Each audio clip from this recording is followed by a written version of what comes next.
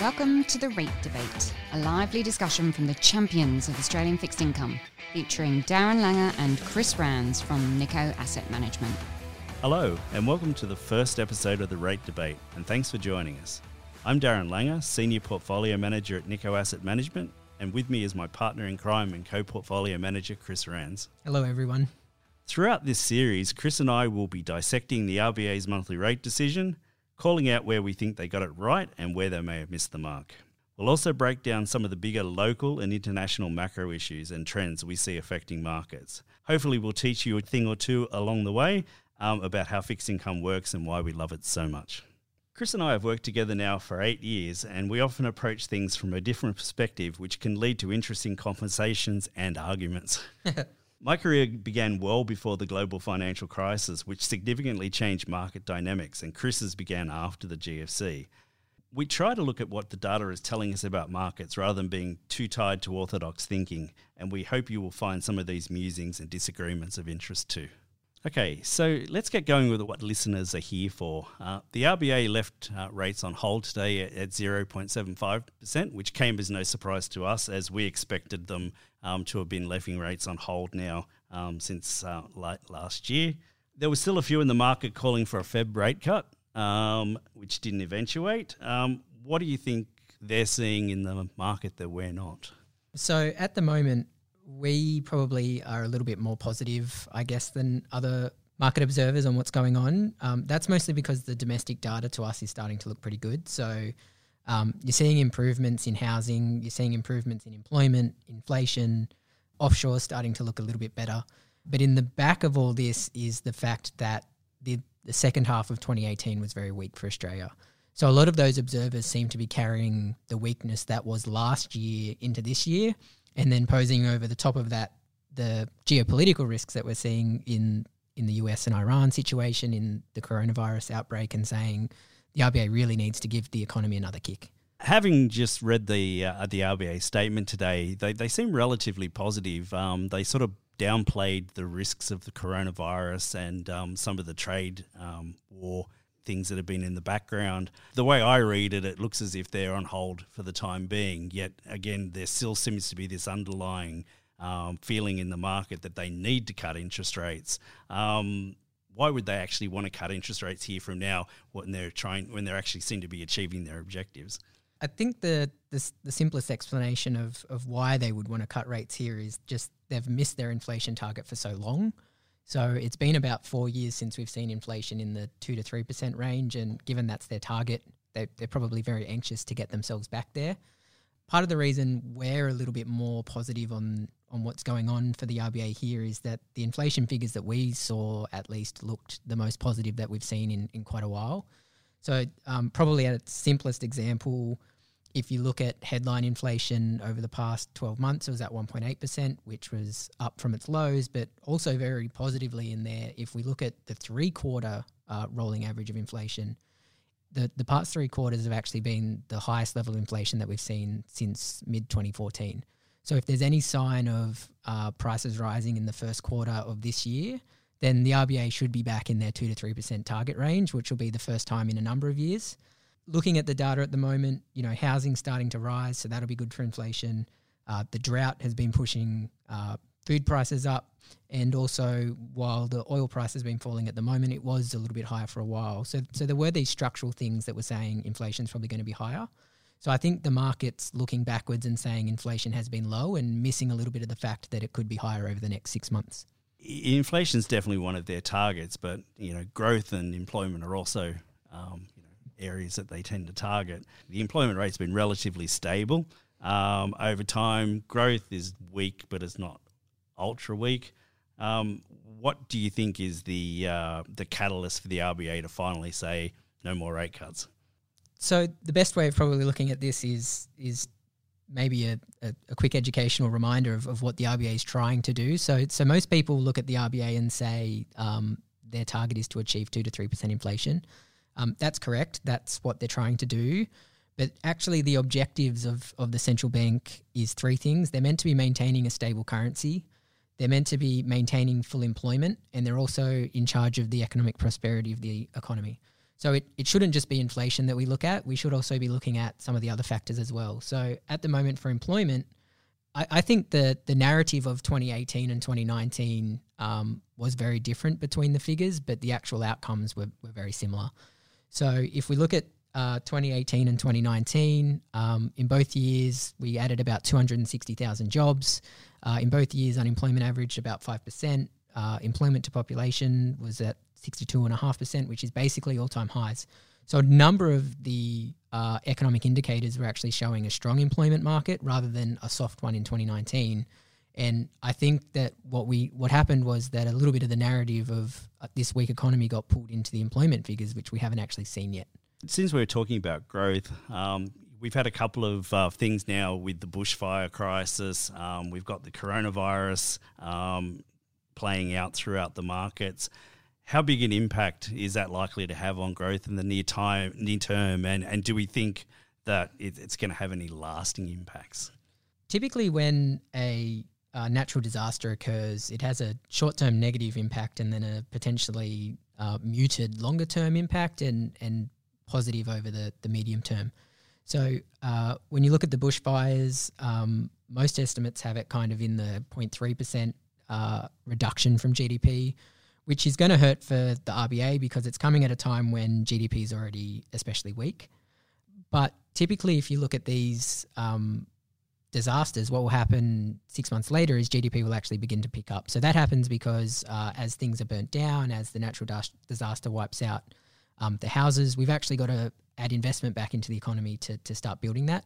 So if you look back at the floods in 2011 or the fires in 2009, you saw a temporary dip in GDP and then a pick up a few months later. So my expectation would be that, we do see some weak numbers come through the first half of this year, but then the second half of this year could be relatively strong. I actually had a hypothetical question for the RBA's thinking around the bushfires.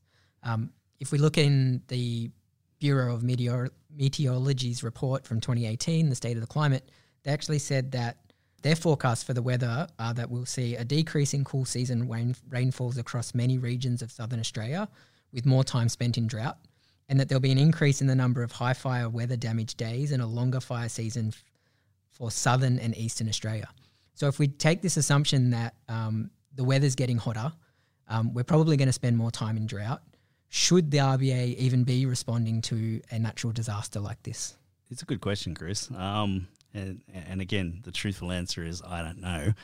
You could probably play it out a couple of different ways. One, it's not in the RBA's charter to deal with things like that, although you would imagine that if we continue to have such large impacts on infrastructure and things like that, then you're going to end up creating instabilities in markets and in the economy, and it's going to impact growth. One or two of these episodes may end up being slightly positive for growth over time, but it's really hard to know whether if this constantly happens year after year after year, whether somebody has to act. It's probably not a government authority, but there may be some regulation within markets of people no longer wanting to lend. We see a rise of ESG principles with investors. You may actually find some industries price themselves out of being able to borrow money and things like that. So whilst I would doubt the RBA would be the first ones to take on that fight, it's quite possible. Certainly, governments have been less willing to step in and do things about that, but we are seeing more and more activism from investors in particular on those particular matters. Yeah, so again, I think that the important point here is I don't have an answer either. I do think, though, that if they end up overreacting to some of these disasters, that there's a potential here that they're going to be reacting in the future, which may set a bit of a precedent for themselves. But it is hard as well because the past 2 years we've seen some of the worst drought conditions across Australia, and if the forecast is for that to continue on, then those locations probably need some help, which then does kind of lend itself to it being a fiscal policy to fixing some of these things rather than a monetary response. Yeah, I think the RBA's talk about that in the statement today sort of, I guess, pushes that idea forward. They say they're looking at it, but it's not an immediate concern. So it's not something they're going to react to. So they're not suddenly going to cut interest rates because we had a fire. But you got to wonder how that would then play out if next year you have the same problem and then the year after. So I'd say it's a longer term problem, and how they react and respond will depend on that. Yeah, certainly the RBA seem fairly comfortable with that view at the moment. I just wonder whether the rest of the market's going to allow them that amount of flexibility. Yeah, I mean, the market doesn't really want to give up on this idea of the rate cut. If we look into the statement of the RBA today, they actually said the central scenario for their economic growth rate is around 2.75% and 3% for this year, and it would be a step up from the past two. They also said that the outlook is being supported by low level of rates, tax cuts, spending on infrastructure, an increase in the resource sector, and then a recovery in residential construction. So it's not just one sector that they're looking at, it's going to be a few that looks like it could be picking up this year. Most of what I've described is obviously very positive and a long way from the market. Maybe we can also look at some of the risks. The geopolitical risk is hanging over the economy. We've got some political outcomes coming up in the US and what effect that could have on the economy over the longer term. Yeah, I mean, it's fairly amazing that 2 months ago we were all panicking about the trade war. The Chinese versus Donald Trump outcomes were keeping the market relatively bubbling along, basically going from highs to lows and back again. That seems to have magically fixed itself up with the announcement of the level 1 trade deal. But it's very hard to see, looking over the next 6 months with the re-election campaign and things like that the trade war is going to go away. It's a really good way of Trump gathering his forces and support within the local US election, and it's definitely an area where the US foreign policy works in Trump's favour. So I would assume that's something that's likely to come up over the next few months. And although today the RBA just sort of really glossed over that, you would imagine that's something that is likely to take centre stage at some stage over the next 6 months. Yeah, it almost feels as if it's becoming the natural thing for us to worry about, and the longer that it hangs, the less you kind of think about it. Something that I've seen over the past 2 months was that the US government was quite often throwing headlines into the news to derail some of our positions. It felt like at the moment, since the coronavirus has broken out, do you think that they've actually become quiet as there's a new risk on the horizon for them to worry about? I don't know. I guess the coronavirus is an unknown. It's not something anybody predicted. It's certainly not something we thought about. And it's very hard to know how these things are going to play out. It's pretty much outside the control of markets in general, and markets don't like that. Markets like situations where they feel that they have some control. When you start talking viruses or natural disasters, those kinds of things, very hard to predict. The outcomes often are transitory. We don't tend to have them play out for years and years on end, but they focus markets really closely, and they tend to look for the worst case outcome. And as that peels back, markets come back to a more even footing. It's a very difficult thing to answer. My gut feel is that we see this play out for the next month or next couple of weeks, and then it eventually dies off as they get the virus under control. It certainly doesn't appear to be as bad as what was initially thought, and it certainly doesn't seem to be of the magnitude of the SARS virus back in the early 2000s, but none of us are experts on those particular matters, and we wait and see with the rest of the market. Yeah, so the coronavirus is obviously a huge unknown hanging over the market at the moment, and it's caused interest rates to rally basically to their all-time lows. So the Aussie 10-year is actually below 1% at the moment. While we can struggle to understand what it means at the future, I do have some stats on what we know at the moment.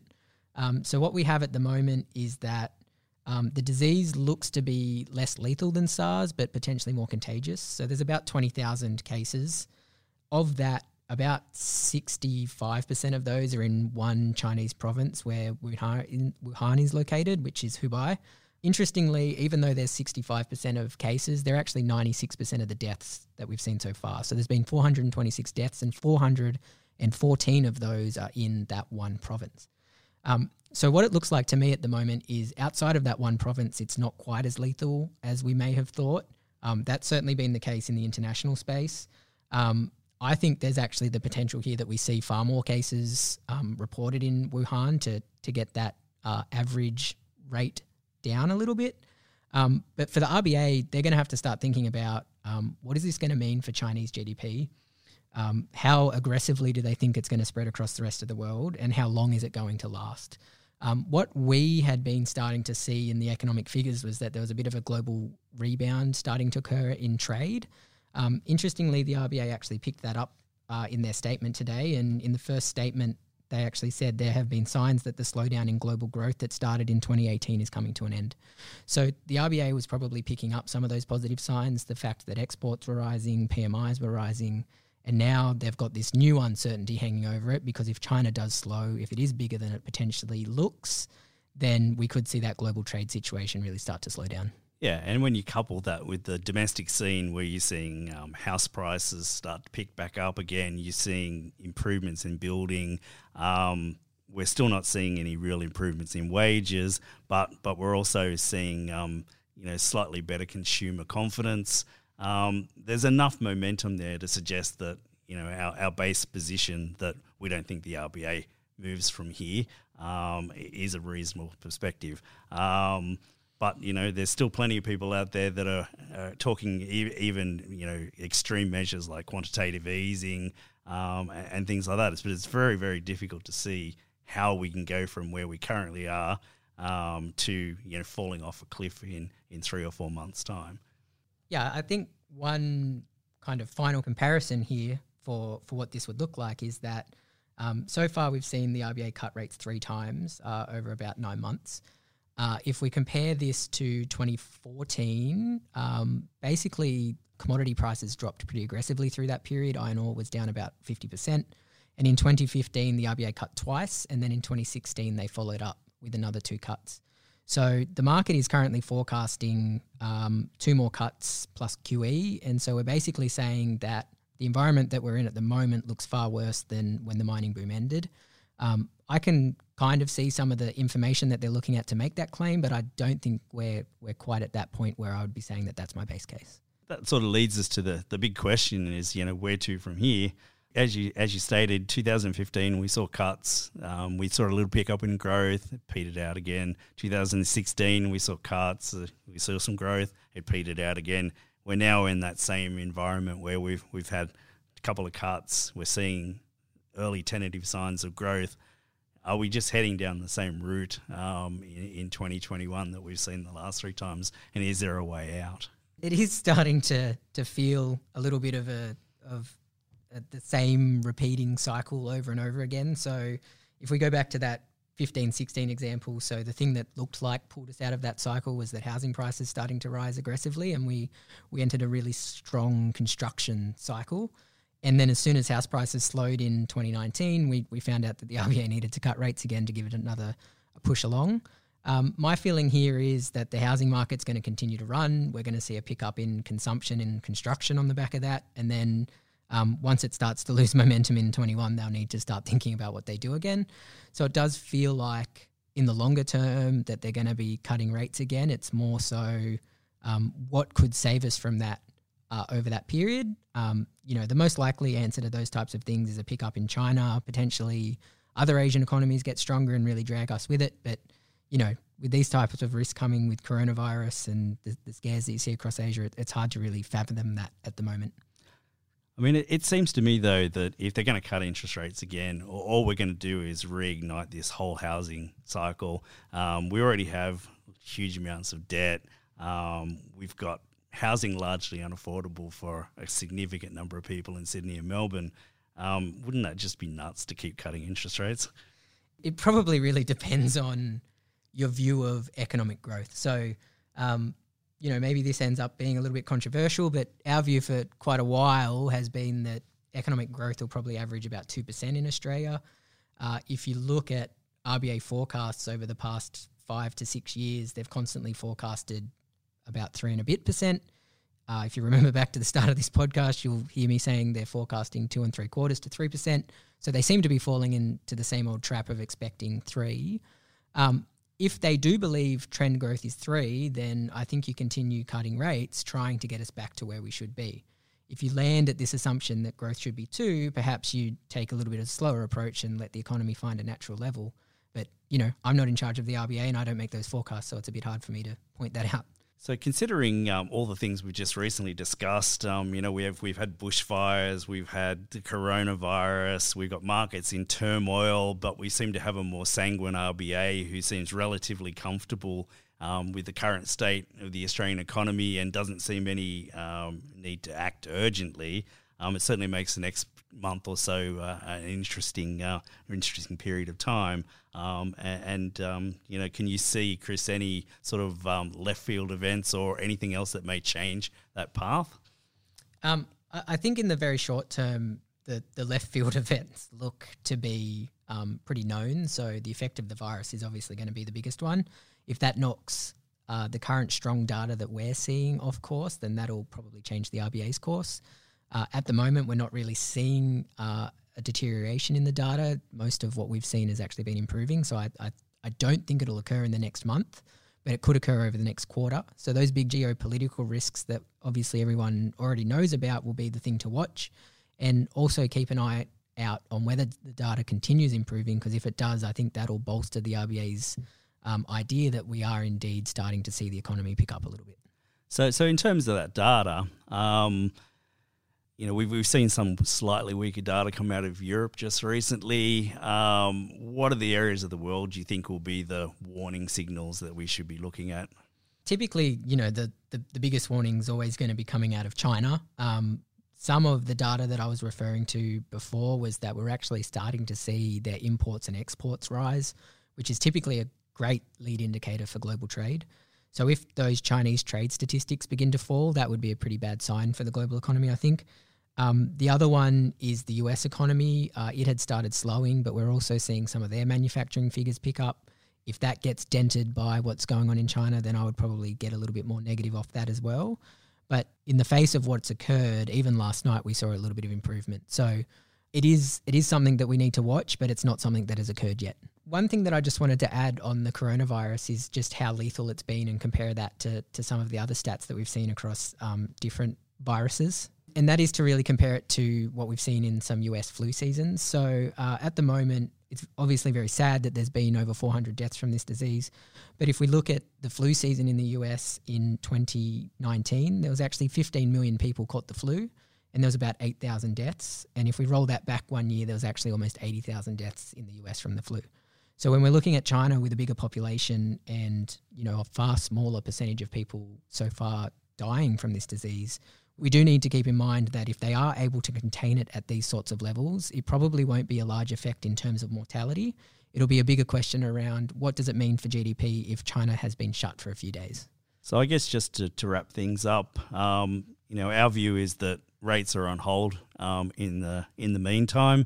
We're looking for signs in the world of where that may go astray. Obviously, there are certain factors out there that are worrying us and could turn a lot nastier or could improve dramatically, such as the outbreak in the coronavirus or worsening bushfires.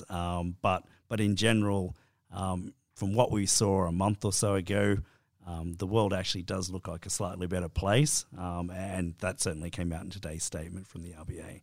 I imagine that some of our listeners have some questions about what we've spoken about today. Yeah, most definitely. If anyone has any feedback or burning questions you'd like Chris and I to cover, you can email us at theratedebate@nicoam.com, and we'll try and cover them in upcoming episodes. So that's it from Chris and I this month. Tune in next month when we deliver our thoughts on the next RBA meeting and anything else that's making headlines in the market. This podcast was prepared by Nico AM Limited, ABN 990033 76252, AFSL number 237563. It is of a general nature only and does not constitute personal advice or an offer of any financial product. It does not take into account the objective's financial situation or needs of any individual. Any references to particular securities or sectors are for illustrative purposes only, and this is not a recommendation. Any economic or market forecasts are not guaranteed.